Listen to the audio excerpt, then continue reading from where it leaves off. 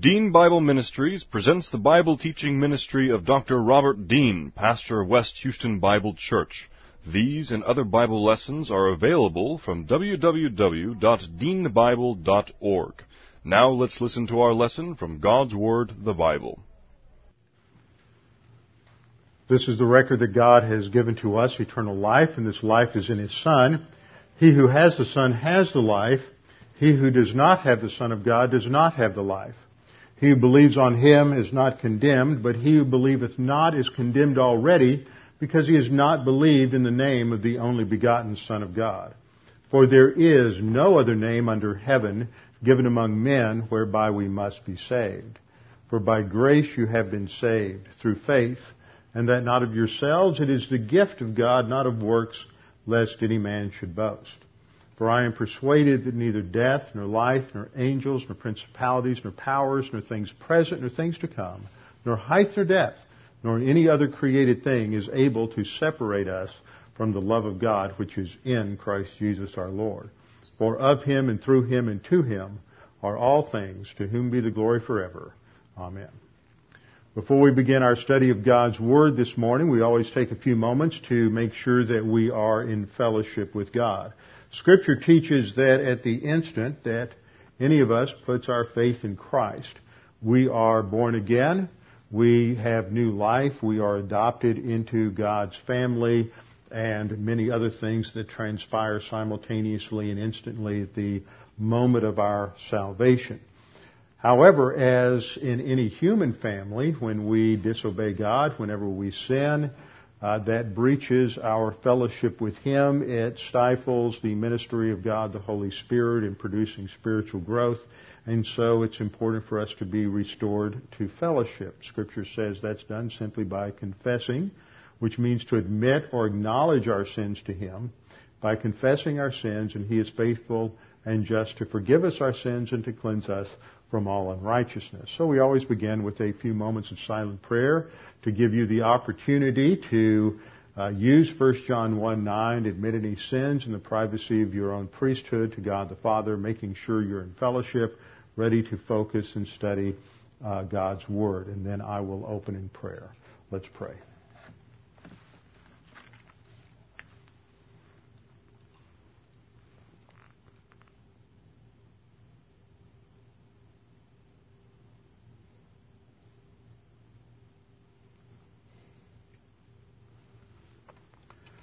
Father, we're thankful that we have your word that describes to us who you are and what your plan for the human race is, what your plan for human history is, and what your plan for our lives is. Father, we're thankful that in your word we come to understand reality as it is, as you created it, and as we align our thinking to the reality defined and described in your word, then we are able to think as you think, and we are able to live as you would have us to live. And we recognize that this is a lengthy process, and that it is important for us to therefore submit ourselves to the teaching of your word and the study of your word on a regular daily basis, that God the Holy Spirit may use this to transform our thinking and transform our lives, that which is produced by Him is something that honors and glorifies you as it reflects the character of our Lord Jesus Christ. Now, Father, as we study your word this morning, we pray that our eyes might be open to new things that you reveal to us in your word, that we may come to understand you and understand your plan and purposes for us in a better way, that we might glorify you in the midst of the adversities and trials that we face in life. We pray this in Christ's name. Amen. Open your Bibles with me to Revelation chapter 6. Revelation chapter 6. As we've seen in our study of Revelation from the very beginning in chapter 1, when John the apostle has been exiled to the Isle of Patmos, and there he has a vision where the resurrected, ascended Lord Jesus Christ appears to him specifically dressed and in the garb of a judge and a priest. From that point on, we see that two of the major themes that are addressed in Revelation deal with the justice of God as well as the grace of God.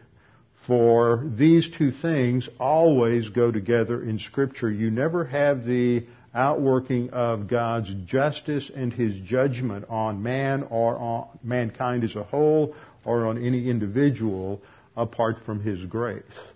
And whenever God is dealing with man in grace, that also involves His justice and His righteousness. These aspects of God's character and His essence and the way He relates to His creatures are sometimes thought by people to be somewhat contradictory, and there are times when people focus on one aspect to the exclusion of another, or on the other to the exclusion of the first, and the result is a distorted view of God, and this always has consequences in the individual's life, because when we go through difficult times, when we go through adversity, when we go through suffering, when we are the ones who are under the gun, and we are the ones who are facing the hardships, the difficulties in life, then if we have an anemic view of God, and we have not properly understood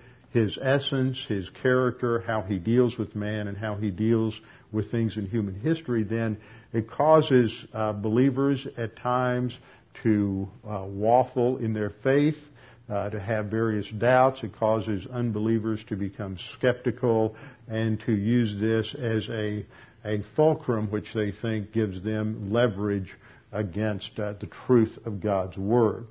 So as we go through our study, and as we've gone through our study of Revelation, there are times when we stop and think about these aspects, these important doctrines, because they are the focal point in the text. Now, in the last several weeks, we have been going through Revelation chapter 6. Revelation chapter 6 is the beginning of what is called the tribulation period, that takes place sometime in the future. We don't know exactly when that will begin, but we know from Scripture that the sign of its beginning is related to the rise of a future individual known in Scripture as the Antichrist, the beast. Various other appellations are given to him, which we've studied in the past. And when he comes to power, he will enter into a covenant or a peace treaty with Israel. And this is described in the 9th chapter of Daniel towards the end, as Daniel describes this, or as the angel Gabriel describes to Daniel God's future plan for the nation Israel. And so the last part of that chronology is what is usually referred to as Daniel's 70th week. It refers to a seven increment period that is indicated contextually. It's not a week, it's not 7 days, it's 7 years. And so that 7-year period is also referred to as the time of Jacob's wrath in Jeremiah, which indicates that it essentially has a Jewish character to it, and that this tribulation is indeed yet future to us. And so sometimes when people study Revelation or they study prophecy, they say, well, that's all great, it's stimulating, it's interesting, it's always fun to study these things and to get involved in certain speculations as to how current events may affect the shaping of the fulfillment of future prophecy. But essentially, what does this have to do with me and where I am today? And we know from Scripture that all Scripture, and even though at the time that Paul penned that to Timothy, he had primarily in mind the Old Testament, the New Testament was just in the process of being written when he wrote that.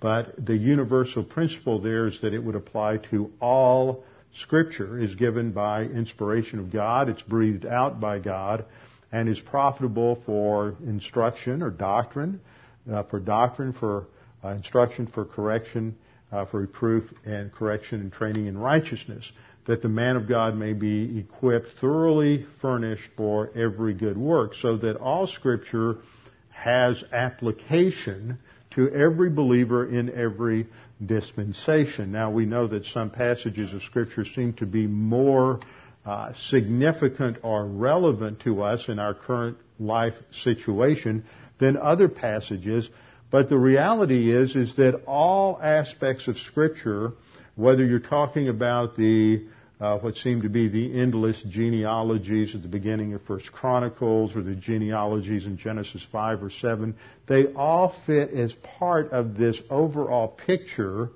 this overall framework that is to establish the way we as believers think about reality.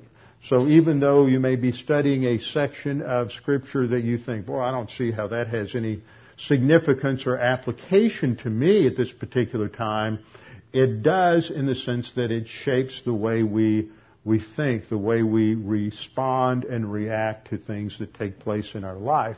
And so that's why it's important to be consistent in our study of the Word and our daily application of the Word, because God uses all of that in the process of bringing us to spiritual maturity. So that's one reason it's important to study prophecy, study the book of Revelation, because there are principles that are embedded in these future events that are part of the way God deals with mankind throughout history. And so there are times when it's important to step back a little bit and do what I try to do all the time when I'm teaching a section of Scripture, and ask the question, what is the main doctrine that is being taught in this particular passage or this particular section? What is it that is the focal point topic here? And usually the writer gives us a pretty good indication of what that is. And so we're going to begin a minor sub-series. We're not going to get too far adrift. We'll spend a lot of time in the text of chapter 7. But chapter 7 really addresses a question that every one of us has asked at one time or another in our own Christian life and Christian growth. Before we get to that, though, just to leave you hanging and tantalize you a little bit, we're going to do a little review so that we understand the setup a little better.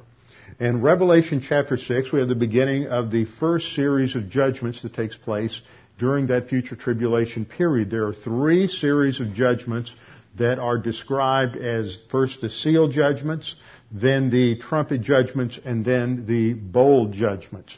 The seal judgments take place, I believe, during the first part of the first half of the tribulation. There's a certain amount of debate and discussion among those who hold to a pre-trib rapture or dispensational approach to Scripture as to just what this chronology is, because there are things about it that just aren't as clear as we would like them to be. But I've covered that in other classes where we've seen that it seems best to see these 6 seal judgments coming prior to the midpoint of the tribulation period, as intense as they are. And this is an intense series of judgments that are poured out on the entire earth, on all of mankind, even to the point that, as we have seen in the expression of the third judgments in the 4th seal judgment, that a quarter of the earth's population dies during this period, and that would include both believer and unbeliever. And we see the enormity of this suffering that would come during this time when there is war that extends throughout the world and would involve almost every nation and every country. And I know some of you are students of history, and some of you really like to study, especially 20th century history and the history of the Second World War. And if you take a look at the extent and the global reach of the conflict of the Second World War, that is just very minimal compared to the extent of war at this time. And the loss of life, though it was enormous during the period of the Second World War, and we in the United States just have a small inkling of that.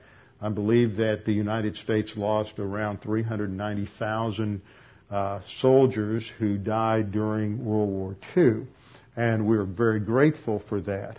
But if you were a citizen of the Soviet Union at that time. The Soviet Union lost 28 million people during the Second World War, and other nations in Europe lost enormous numbers of people. We don't quite fathom that because as much as there was suffering and families lost loved ones during the Second World War. I had an uncle who was killed in the breakout after Normandy, and so there's hardly a family in the United States or a family here that didn't experience the loss of someone during that time. Just extrapolate that and increase that probably 100-fold, and you may come to some appreciation of the extent of suffering and misery that's going to take place during the tribulation period. And we're just talking about the first series of judgments in the seal judgment. So we looked at these judgments, and we saw that they begin after the rapture of the church in the first part of the tribulation. There is the initial conquest that is probably bloodless that takes place with the first seal. This leads to open war that is involves every nation on the earth just about.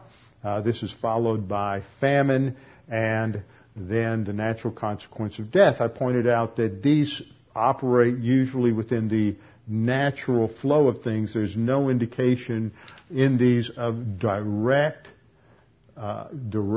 divine or overt divine discipline, although they are expressions of God's judgment because He has withdrawn His restraint of evil. The fifth seal judgment involves the martyrdom of vast numbers of believers, those who have come to salvation after the rapture of the church. This would not involve anyone who is a believer today. And then the sixth seal judgment is described as the wrath, not just of the Lamb, which is clearly stated when we look at verse 16, they, that is the earth dwellers, said to the mountains and the rocks, fall on us and hide us from the presence of Him who sits on the throne, that's the Father, and from the wrath of the Lamb.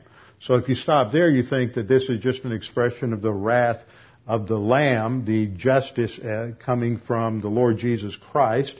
But in the next sentence they say, for the great day of their wrath has come. That is the wrath of both the Father and the Son. I just make that point. Last time I talked a little bit about this view called the pre-wrath rapture of the church, which puts the rapture sometime in about the last quarter of the tribulation, trying to restrict the term wrath to just that last period. That just doesn't work out textually or contextually.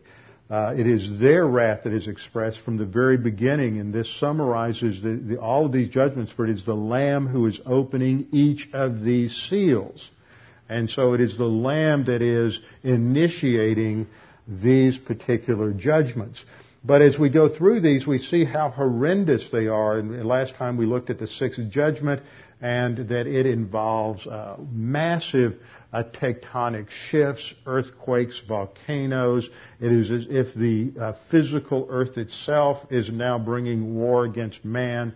There are untold millions who die during this particular period, and it becomes very clear by now to those who have resisted God that this is caused by God, that He is the one who is initiating this judgment, but in their rejection of God, in the hardening of their heart, in their negative volition, they continue to defy God, and they seek to hide in the caves and the caverns. I tell you, if there were earthquakes, that's not where I would hide, but this is where they hide, and they call upon them to call upon the rocks to fall on them, to hide them, protect them from the wrath of God. And as we come to the last verse here that we see in verse 17, they say, for the great day of their wrath has come, and then they ask a question. And this question really sets up the content, provides a transition into the next chapter. And as you think about this question, there is a very important question that actually underlies this question, a question that we all have asked at one time or another. They say, "For the great day of their wrath is come, and who is able to stand?" So the question is, in light of these massive judgments and this unprecedented horror and disaster and destruction and death that is taking place, who can live? Who can survive? And that question is going to be answered by God in the next the next vision that John sees, and that's described in chapter 7. He says actually after this, not after these things, but the text says after this, I saw 4 angels standing at the 4 corners of the earth. And the first 3 verses talk about these angels who are involved with judgment. We'll get into the details of that later. And there is a command by another angel in verse 3 saying, "Don't harm the earth." That is addressing these angels and bringing judgment. Don't harm the earth until we have sealed the servants of God on their foreheads. So the first part of this chapter addresses one group of people who are able to stand and survive these judgments of God, and those are the 144,000 mentioned in verses 4 through 8.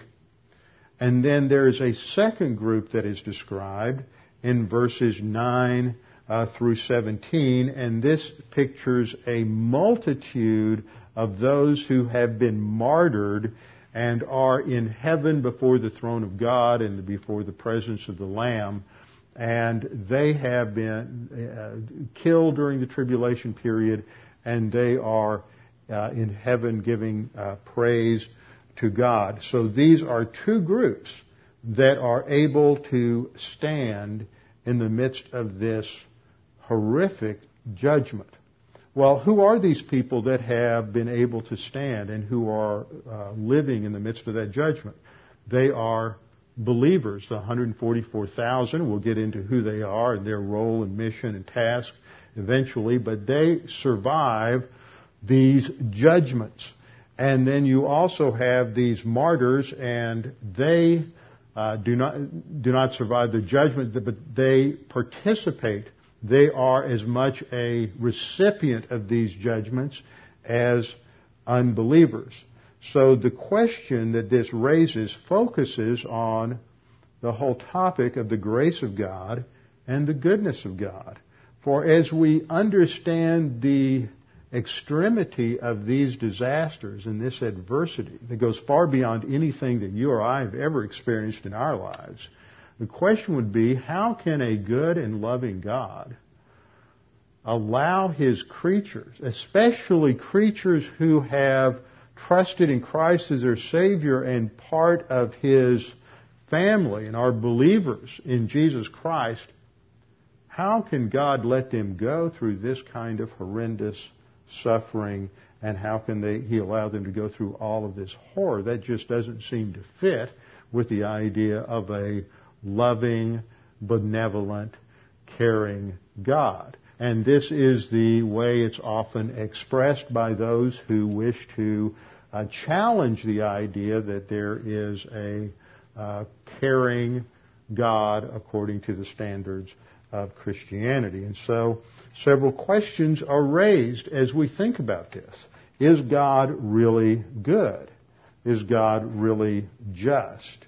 Is God really fair? Well, what do these words mean, and how should we use them? We also need to answer questions related to the issue of suffering. Why do good people suffering? Some years ago, a Jewish rabbi who's very skeptical about the biblical view of God wrote a book about why bad things happen to good people. And this is a question that many people ask, and it's basically summarized in the question, how can a loving God bring suffering or adversity on His creatures? Sometimes in philosophical classrooms, philosophy classrooms, it's expressed in terms of how can a loving God allow the existence of evil? And we all wrestle with this at times when this becomes very real in our own lives and we are going through what we deem to be undeserved or unjust suffering. And I can't think of anything that might cause somebody to think they're more in the category of unjust or undeserved suffering than somebody who is a post-rapture believer and is going through these seal judgments and wondering how in the world could God let all of this happen to me? And so this is an important question. And if you are the one going through the suffering, if you're the one going through adversity, then sometimes it seems like the more you do to obey God, the more you study God's Word, the more you seem to get serious about your own spiritual life, rather than seeing the suffering disappear or decrease. It just seems to get more and more difficult. And so there are times when we wonder, what in the world is God doing, and does God really care? I would suggest that for most of us in America, the suffering and adversity that we encounter often plays itself out in terms of personal crises. It may be the loss of a loved one. It may involve problems in romance, marital breakup, problems with the death of loved ones, such as parents or children or spouses. It could involve the loss of economic stability. You lose a job. You go through a period of unemployment. You just have various things that happen that wipe out your savings, wipe out any economic security that you thought you had, and now you don't know how you're going to pay the bills on Monday.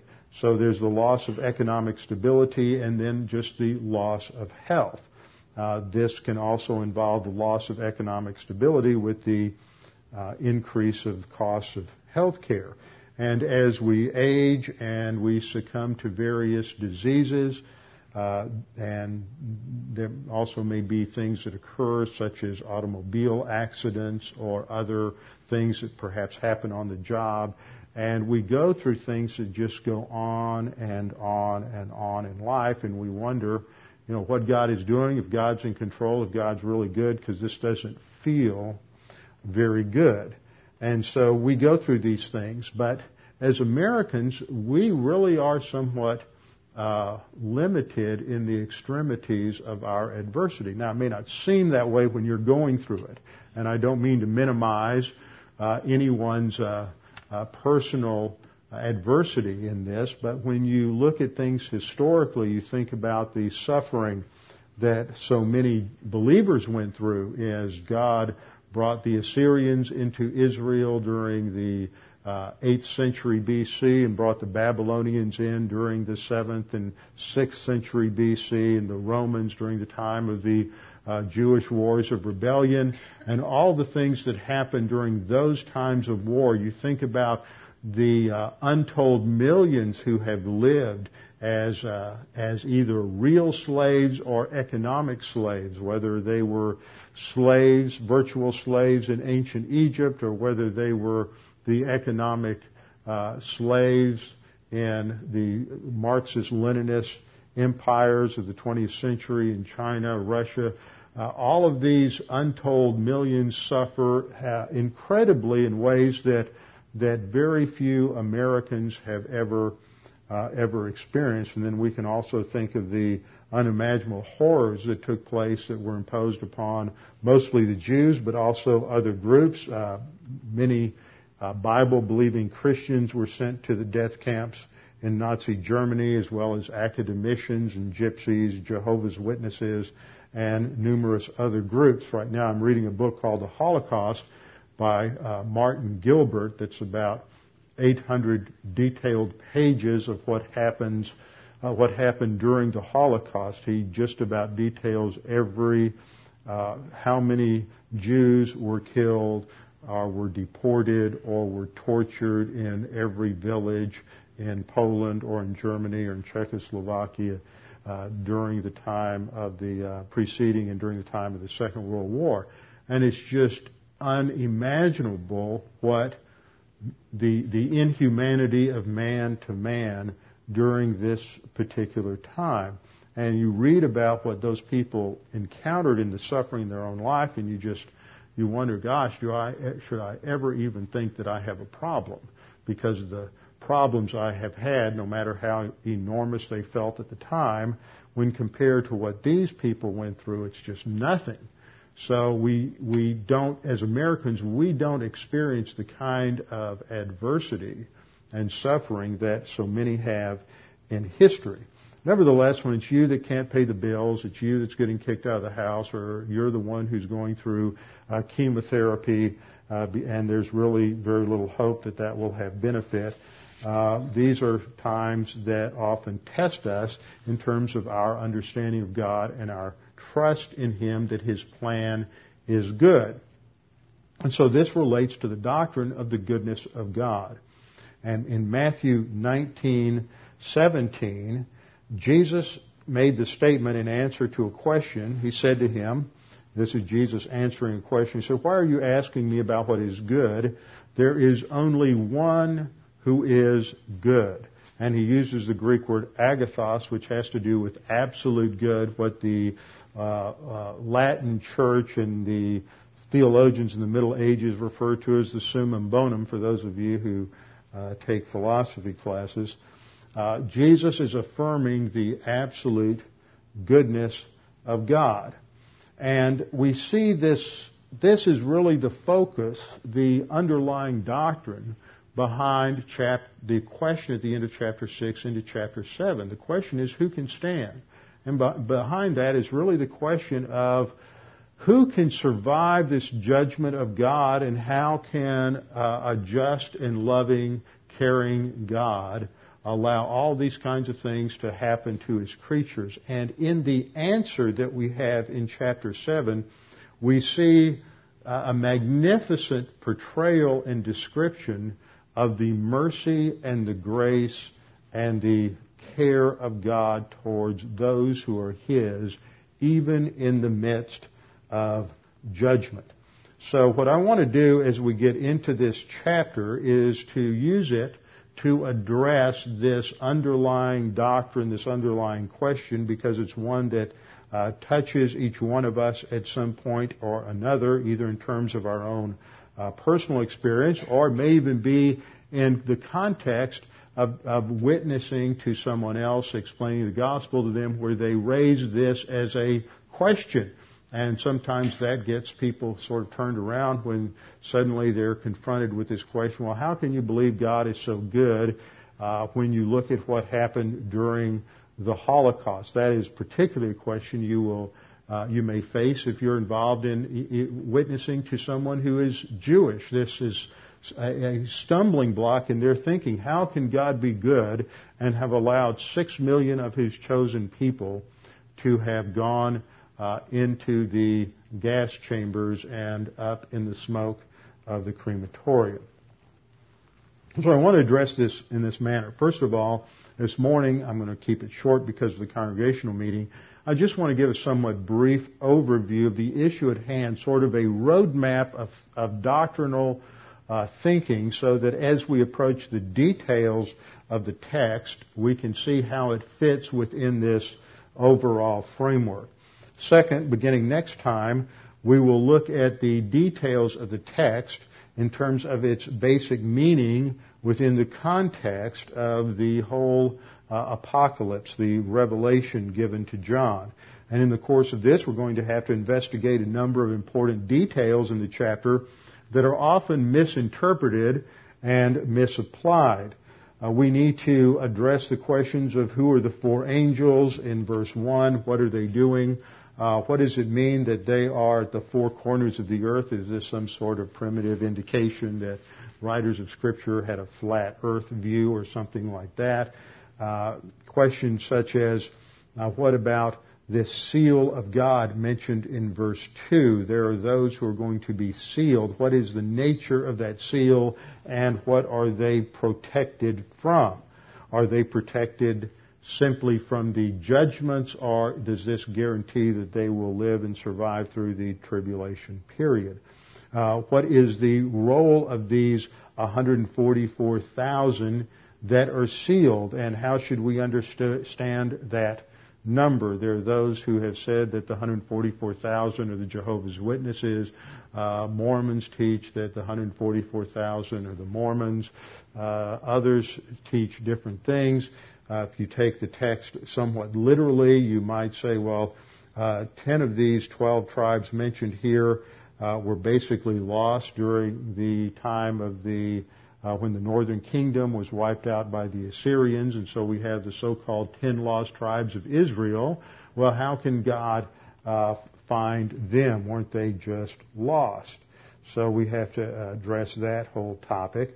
What's the relation then between the multitude in heaven that's mentioned in verse 9 and following and these 144,000? And then as we get into that second part, we're in the heavenly scene. Who's the one who's sitting on the throne? What's the role of the Lamb? Why are these that are martyred dressed in white robes? What do those white robes signify? And what is the significance then of all these scenes? And then finally, how does that answer our question, which is, how can a good, loving God allow His creatures and even those who have believed in Him to go through unbelievable amounts of suffering? So this is the question.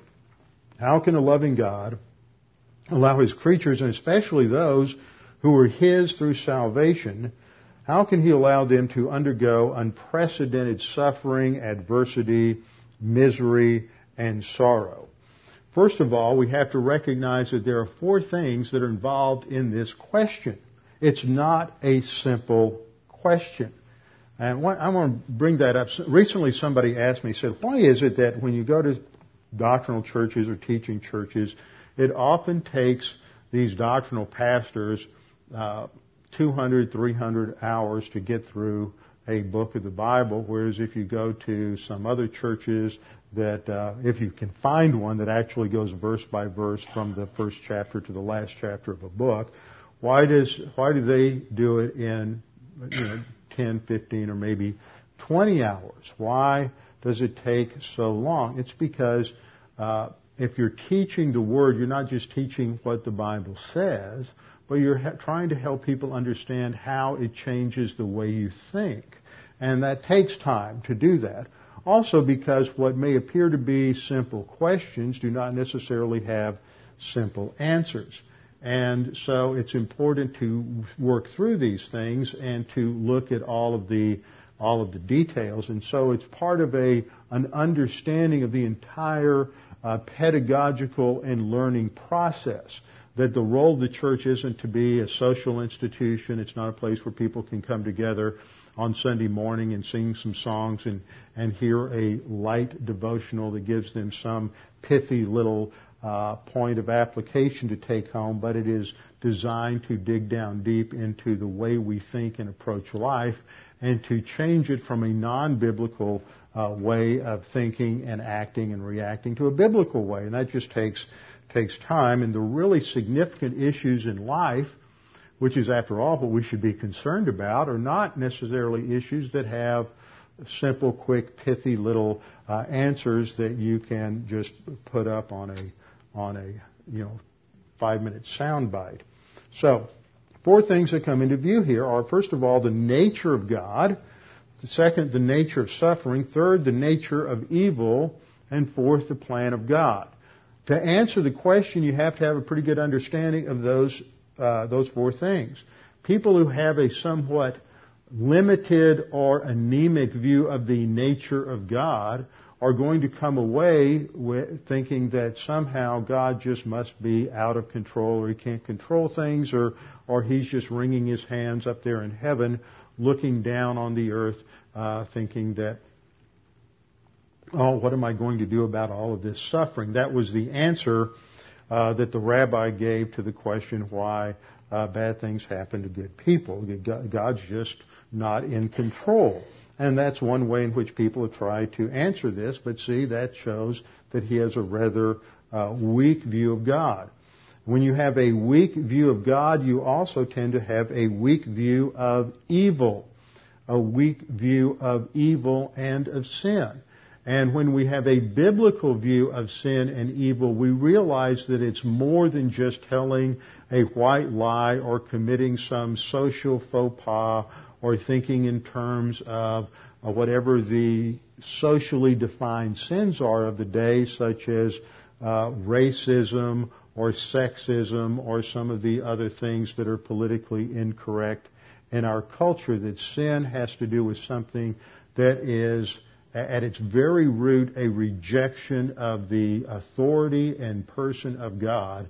And because of the nature of reality, the way God is and the way His creation is, that when that authority relationship is breached, it has consequences that reverberate through all of His creation in ways that we can't even imagine.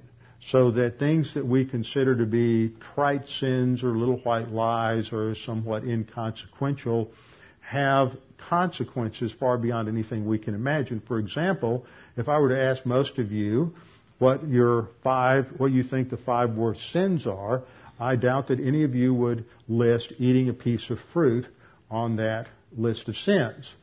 But it was when Adam ate that forbidden fruit in the garden that we have all the consequences that we see today. Wars and famines and natural cataclysms and disasters. All of these things are the result of that simple act of eating that piece of fruit.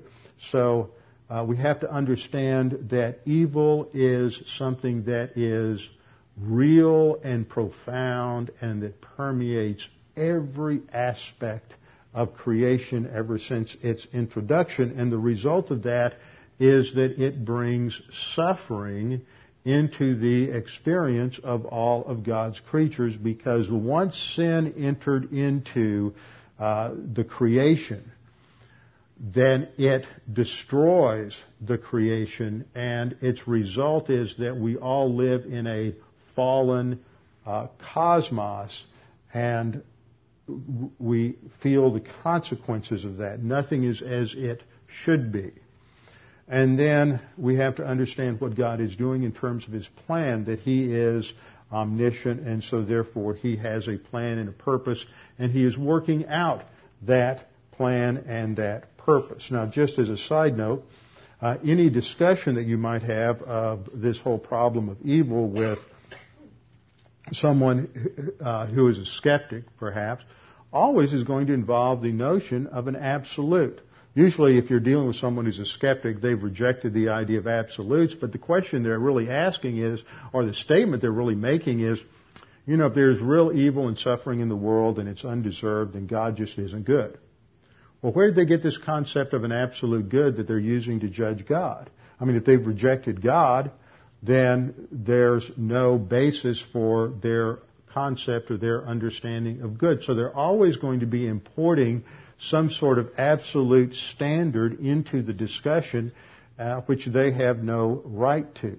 And what I like to do when that question's raised by people is to say, well, before I answer from a biblical viewpoint, how do you solve the problem of sin and evil and undeserved suffering if you don't have a God who is ultimately in control and ultimately going to make everything right? And the only thing they can go to is it's just natural and normal. And once evil becomes natural and normal, then I like to talk about the fact that, well, that would mean that the Holocaust would have to be natural and normal. So you really can't do anything about Hitler or any of the other injustices that take place. Because you don't have if injustice is normal, then you can't even use the word injustice. So they're just trapped within a logical fallacy. But as we look at this, we have to look at the nature of God and who God is, and this brings to bear the essence of God. That God is sovereign, which means He is in control of His creation. He's the ruler.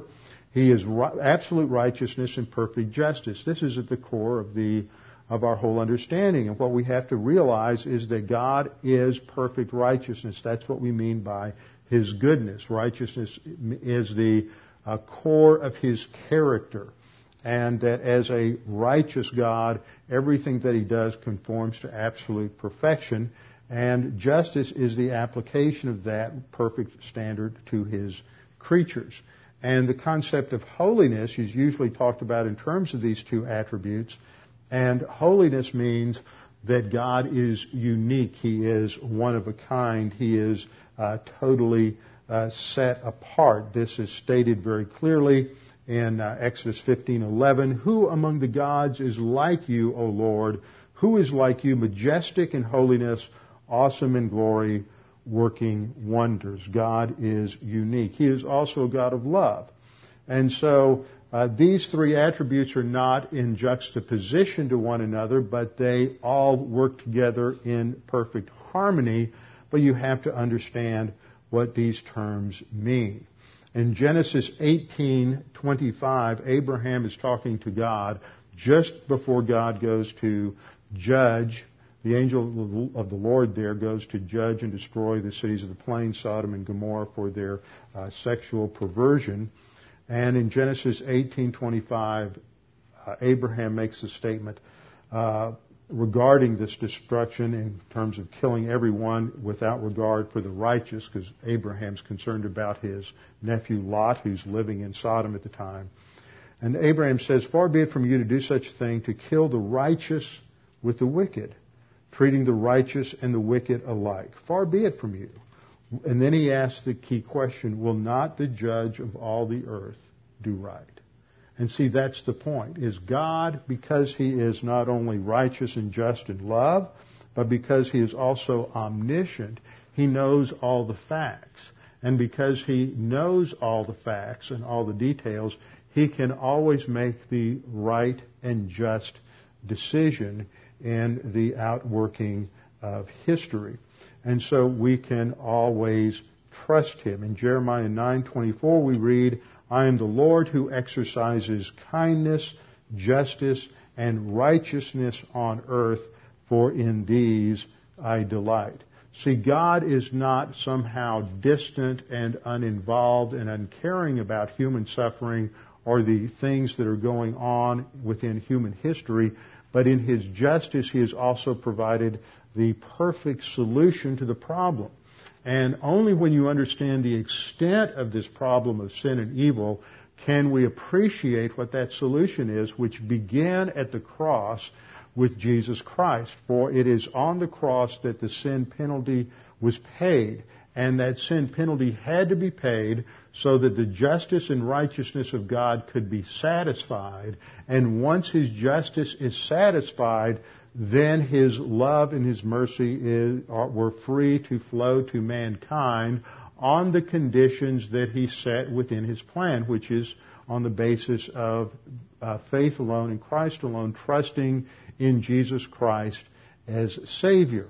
But God allows human history to run its course because He is demonstrating certain things within human history, as it were something like a laboratory experiment, in order to demonstrate that any actions, no matter how innocuous they may seem, from the little white lie to the most extreme, egregious sin that you can imagine, any action that is taken that is independent of God is going to have consequences that are horrendous and that reverberate throughout history. So He's teaching something and demonstrating something through history, and in His omniscience and in His omnipotence He's able to bring that together to a conclusion, so that, as I've said before, when we get to this end time period in history, what God is doing is resolving these issues in judgment, the issues of sin and evil,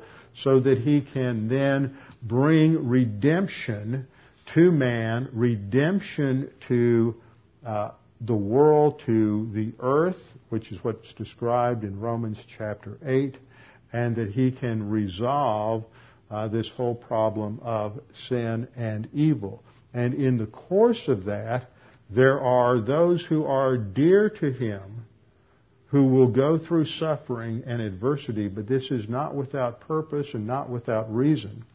And that at the end, and this is the picture we see in the heavenly scene of Revelation 7, God wipes away every tear, and we see that care and concern that God has in bringing that to resolution when we are face to face with Him, and there will be a time when we no longer remember any of the things that have occurred in this life, and God will wipe away those particular memories. But the starting point for the realization of God's love and grace is the cross and putting our faith and trust in Jesus Christ alone. Well, we'll come back next time and we'll begin to look at the details of Revelation 7 and how this fits into understanding the whole problem of evil and sin and suffering.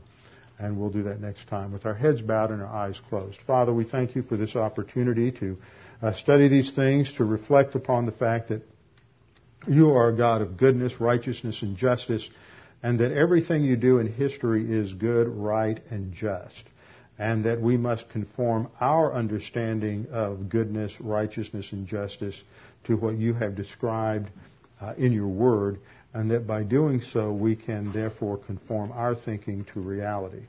Father, we pray that there's anyone here this morning who's unsure of their salvation or uncertain of their eternal life, that they would take this opportunity to make that both sure and certain. This is your opportunity to recognize that you were born in sin. Scripture says we're born spiritually dead, separated from God, but that God provided a perfect solution for you that you may have eternal life, and that begins by trusting in Jesus Christ as your Savior. Because Jesus died on the cross with you in mind, He paid the penalty for your sins, you can have eternal life. All it takes is just that trust factor. And the instant you believe Jesus died for you, God the Father imputes to you Christ's perfect righteousness, declares you just, gives you eternal life, you're born again, and many other things transpire in an instant as you are transferred from the kingdom of this world into the under the authority of God and into His royal family. Father, we pray that you would challenge all of us with the things that we studied this morning. We pray this in Christ's name. Amen.